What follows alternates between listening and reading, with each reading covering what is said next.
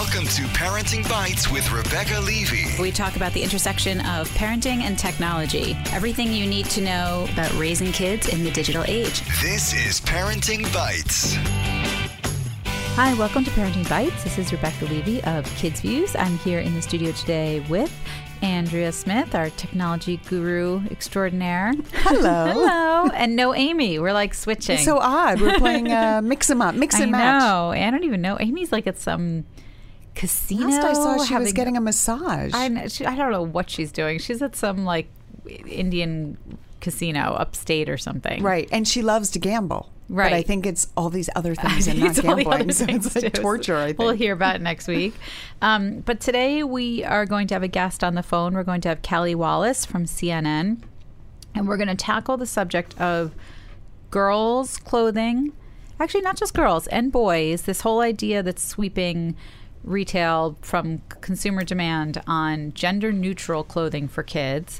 But also why girls' clothes aren't just, you know, glittery and pink and all this stuff, but why they're so tight, why the sizing. Short, tight, and we're talking when they're little, and how different that sizing is, and these new companies that are coming up that are mostly founded by moms in response to this really gendered way of dressing our children. Yeah, it's interesting. So we're going to talk about that, and then we'll have our Bites of the Week. So we will be right back with Kelly Wallace.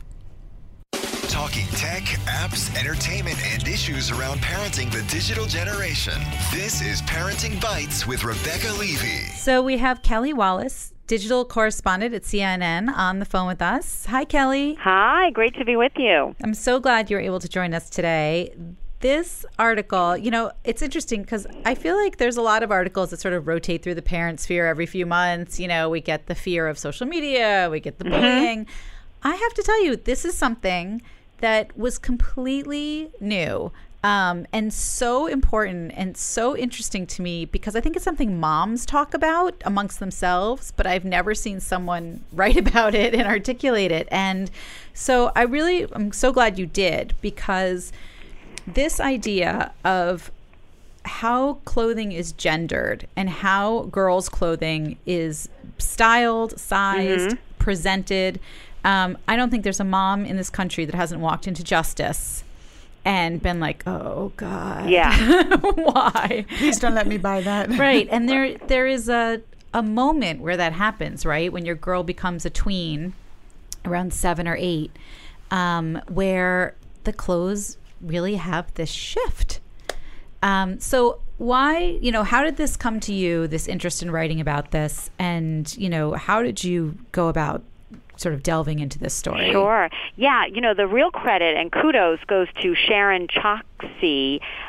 She's the co-founder of Girls Will Be, which is one of the companies mentioned in the piece. She started this clothing company about 4 years ago when her child, she's now 12, she was 8 about then, where she just couldn't find comfortable shorts and shirts when she went to the store. And also she got very interested in this sense of why is everything so gendered, pink and frilly and purple for girls, and monsters and Star Trek characters for boys, right? I mean, so she developed this company. We've done a few stories together on that issue of isn't there a time and a place now for more gender-neutral clothing? And I really think you're seeing parents, particularly mothers who are starting companies, to provide this clothing that people are really hungry for. So that's happening. But I had never actually thought about the actual sense of the sizing difference and the fit. Although, my daughter, who is just turned 11, we have noticed that in the last year or two in terms of getting shorts that are so short and uncomfortable and riding up, and this is ridiculous. So that was sort of in my mind as a parent. But Sharon is the one who really wanted to do this test and did it in a serious way. Took 10 mainstream brands, measured a size 8 in a boys, a size 8 in girls, shorts and tops, T-shirts, did the same for, I think, a size 10. And it was amazing, the difference, right? I mean, the shorts 4 to 8 inches shorter for the girls. The shirts, I think it's 1 to 3 inches narrower. And that really sends such a big message, I think, to our girls as their bodies are changing, and if they don't fit into those clothing, if the clothing is uncomfortable to them, if it's more form-fitting, what messaging are we sending to our girls? So I have to tell you, I didn't think about all of that until Sharon approached me, and I'm so glad she did, and I'm so glad to do the story and to see how it's resonating, because I do think it's something, as you said, Rebecca, we think about it as moms maybe sort of off to the side, but I don't know if I thought about it in a larger way. And really what a crummy thing this is, and it really shouldn't be this way. It's so interesting to me because girls, we all know, grow faster than boys and hit maturity, and yet their clothes get smaller faster in these clothing lines. And, for everyone who has a daughter and knows how self-conscious they start to get at around 8 or 9, I remember shopping at Old Navy for tank tops for my daughters, and I couldn't believe how many had shelf bras built into them in a size like 7, 8. And I thought, like, this is so weird. I can't get my daughters just a regular tank top. And it was such a weird thing. I had a discussion with a mom who said, well, some girls are developing earlier now, so they need them. And I was like, well, then why do they have to be these form-fitting camisoles? Because the girls are already sort of self-conscious, but it's also putting their body on display in a way when they're 7, 8, 9, they don't have no agency over that, right? They're not deciding to do that. This is what was made for them. And I remember being on that hunt for like the tank top that they could wear. And I think what's interesting about what you wrote about too is girls, and this I've experienced with teens, then bump up against the dress code. Right. And they can't even find anything that's dress code appropriate unless they want to look Amish, right? It's like, here's your choice. Well, Kelly, this is Andrea, and I really enjoyed this article too. And I have to say, growing up, I was chubby. And even when I was growing up, the clothes were small. You would go to the store and my mother would try to find clothes for me. I was always, big busted as well early on, and or zaftig, as my mother used to say. Yeah. And it was really hard to find clothing. And I'll never forget the day I heard her actually whisper to someone, do you have a husky section? And think about what that does to a girl's confidence and self-esteem, right? You're going into a store, your body's changing, you're growing, and you don't fit into anything that everyone else is wearing.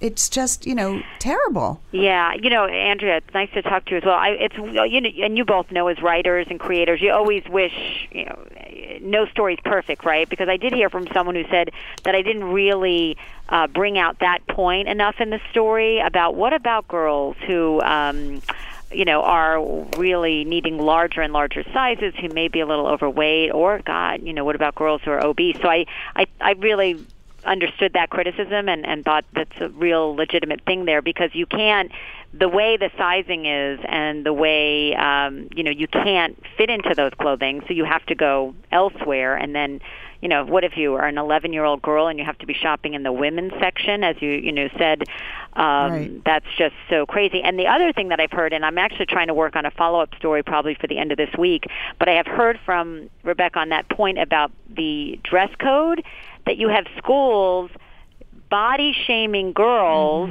for what they're wearing when they can only wear what is being marketed to them in the stores, right? So the shorts are too short or the shirts are too tight, but yet that's what you find if you go to many of these mainstream brands. So I just thought that was an interesting kind of twist here, too, that you have the schools that are kind of criticizing the girls for what they're wearing when this is the clothing that is really, for the most part, only being offered to them at most of your top brands. It's so funny because, I remember having my friends with boys who their big complaint was that boys' clothes were so bland and uninteresting, and girls had so many more choices. It was so much more fun to have a girl. And then you saw this sort of rise in cooler boy brands. Like you started to see the crew cuts, whatever, these brands pay more attention to having more stylish boys' clothes. Right. And it's funny that no one ever thought until now with these moms about girls. It's not about that, although there's way too much, in my mind. It goes very tacky very quickly with girls' clothes. It's like the more glitter, the more sequins, the more junk. Yeah, but I think female adult clothes look like that too. Right. Like if I see one more tank top with sequins. Right. Like the uchki puchki, as my grandma would say. But it is, so it's interesting to me that this seems to me a better focus overall, because what it's really about is girls are active. Girls want to be able to play. Girls want to be able to be comfortable. And why should these girls be they're just mini music video. You know what I mean? Right. Like, I don't want to sound prude, because I don't like when it goes so much that way. But these, again, like I said in the beginning, these aren't girls with agency. These are 7 and 8-year-old girls who aren't choosing to dress a certain way and assert their bodies in a certain way. But they're growing up dressing this way because that's what's available. And then when they become 13 and 14, then they're dressing either too sexualized or too, kind of tacky or, right. And then they can't, you go to school and your parents are constantly saying, you can't wear that, it's too short, it's too tight. I grew up here in the city and I went to a private school, so we had a uniform. Yay. I'm all for a uniform. I think everyone should have a uniform. Much as I hated that uniform and it had to be a certain temperature before we could actually put on pants, we had a uniform. And sure, there were the girls who had, cooler, like they wore their shirts a little cooler, or they wore their socks a little cooler, and you could see who was going to be trendy. Expensive shoes. But we all wore the same thing, and I have to say, I kind of liked it. Right. It's interesting because a lot of the girls' schools in the city still have uniforms, but they drop them by like high school. The girls don't really have to wear them. And even middle, it's like the little girls who wear them. But that is, I told you, I've had this story before. It's why I chose my daughter's camp, is because it's uniform. Oh, I know. I love that. One of my daughters is going to a camp with a uniform, and I love that as well. It also, as I was doing this story, and I'm sure you guys think about this too, you sort of think, how did we get here, really? Right. You go to people like a Rachel Simmons, expert on girls and girls' leadership, and she's written a number of books. And, her point was that it is, it is something that the sexualization has been happening over time. And then you have girls, older girls. The marketers are marketing to the older girls, maybe, older teenage girls. And, we've been seeing the sexualization of girls at younger and younger ages in the media, either what they're wearing or what they're doing. Then you have the marketing going to the older girls, and then you have the younger girls who are aspiring to, young girls aspire to be like the big kids, right? And so it sort of trickles down. That said, she said that we're at a time where brands, especially with cause marketing and with consumers able to really connect with brands in a way, she said there is some sense that brands are trying to be more responsible, knowing that whether it's their product, if it does impact, we've seen it with toys, we've seen it at Target, right? No boy section or girl section. So we're seeing brands respond. But she said it's going to take brands to really understand that the clothing they offer can impact, a girl's self-esteem. And if we really want to empower our girls, then we need to be understanding that the clothing we're offering by our brand should also be empowering them. So, we're a long ways away from that, but she said if you are starting to see some brands take more responsibility, be more behind girl empowerment, and it would take those brands to really understand that it's not just speaking girl empowerment. You have to understand that the clothing you're offering and the fit, that's also about empowering girls too. It's interesting because I think moms obviously do the majority of shopping in this country and probably the world. But certainly moms are the ones buying the clothes for their kids, 9 times out of 10, if not more. And moms have so many body issues, and so many. It's so complicated to me because, I see what happens when you go into a store and you're, women have the same hang-ups, right? They try on the bathing suits, they complain about how they look, they try things on, and then you do this in front of your daughter. And then they start doing it. Right, exactly. And the daughters ingest that. And so I wonder, as much as I hope the brands start offering these other choices, particularly sizing. I do, because brands have done this with adult sizing too, right? Where they've started to pretend like a 0 now. Oh, is yeah, the maybe what a vanity 4 sizing, yeah, right, the vanity exactly. sizing. Now a -4. Right.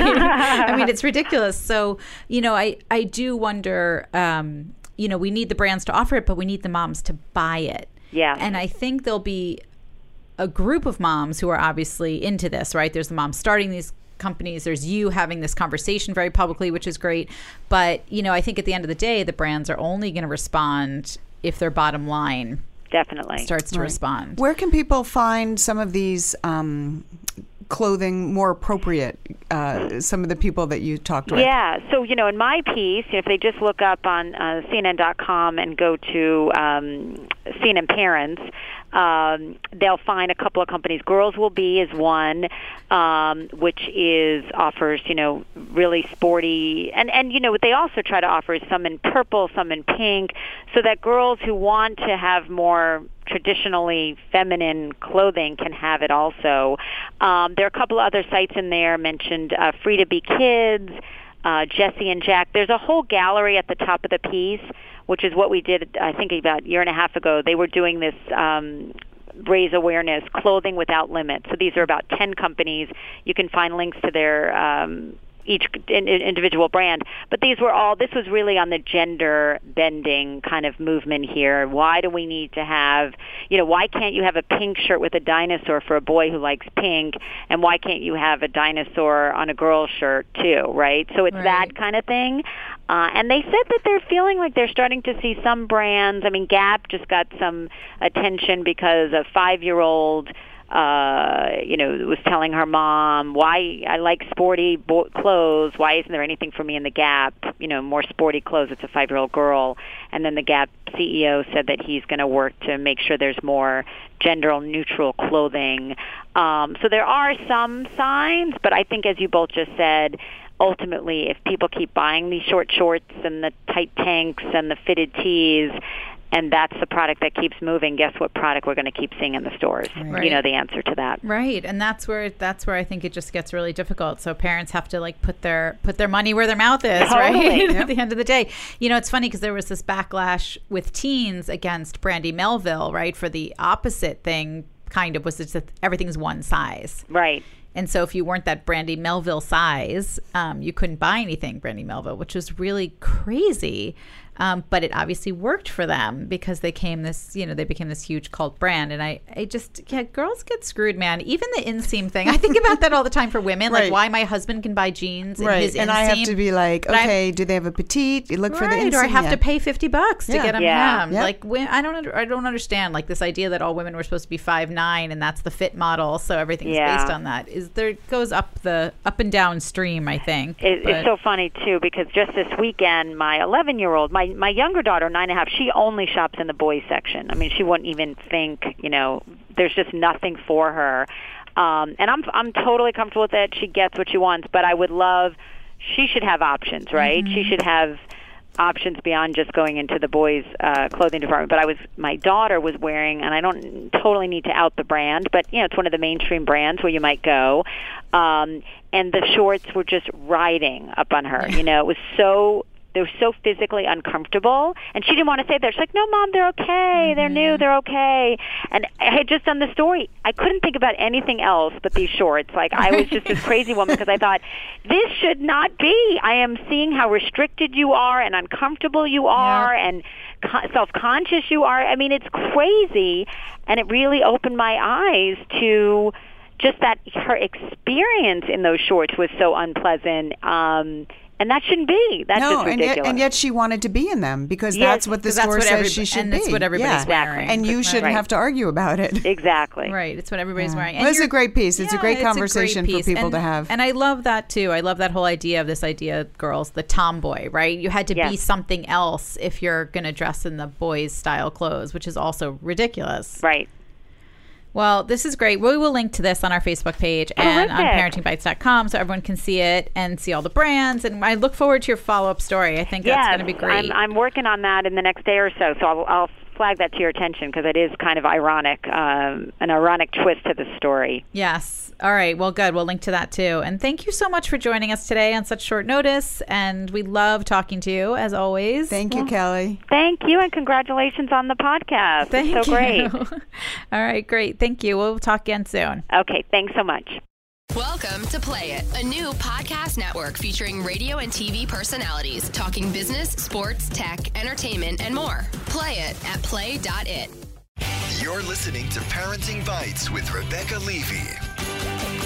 We are back with our bites of the week. It's just us. We have 2 small bites. We're like appetizers. Just us. All right, Andrea, what you got? All right, back to tech gadgets. So I have said here and said in public many times that one of these days I'm going to give up my iPhone and switch to an Android phone. But it's difficult, right? It's really hard to move all your stuff from iOS to Android, and even harder to learn a new phone. And then I've said, but if somebody ever came out with a purple Android phone, I think that would probably push me to do it. So I have in my hand Samsung's new Galaxy S8. It's called Orchid Gray, but in the right, I mean, it could be a little more purple, but in the right light, it kind of looks purple, right? Like a good paint color. Exactly. And I'm kind of loving this. So It's I've really been playing with it for a few days. Very thin, like narrow. It's kind of, well, so here's why. Because your screen is, there's no bezel. There's absolutely no. So I just unlocked it with the fingerprint sensor. So when you look at letters on here, you look at text messages, it uses the whole screen and wraps around. It's got that curved edge. So I'm loving this, and it's really comfortable to hold. But here's the key. It's got, this is an AT&T phone because this is what I have. It has this, let me help you switch to Android. And it's like it's like where they used to be able to say, you know, if you're switching from an old computer to a new computer and you like back up all your files, it automatically will move all my stuff for me from my iOS phone to the Android phone. And it's going to be really easy. So I'm going to let you know how I do with it. Yeah, you have to let me know. But it's got really cool stuff like, you know, this new Bixby thing, which is a personal assistant. And, you know, if you're traveling, you just point your camera at a landmark and it'll tell you what it is. So it's supposed to be really smart. I'm going to check it out. But so far, it's a purplish Android phone that I think may win my heart. All right. But then you have to put a case on it anyway. True. See, I never understand that because I was like, put a case on it. But this is actually, I mean, for some reason, and maybe it's the rounded edges, it just feels like more secure in my hand. It is very narrow. Like it, I mean, maybe it's actually not, but it definitely looks narrower than the iPhone. Yeah. I think it is. I don't know. We'll see. I'll let you know. All right. All right. Galaxy S8. It is very pretty. So my bite is the summer's coming. And I think summer is like a good time to try something new if you have time.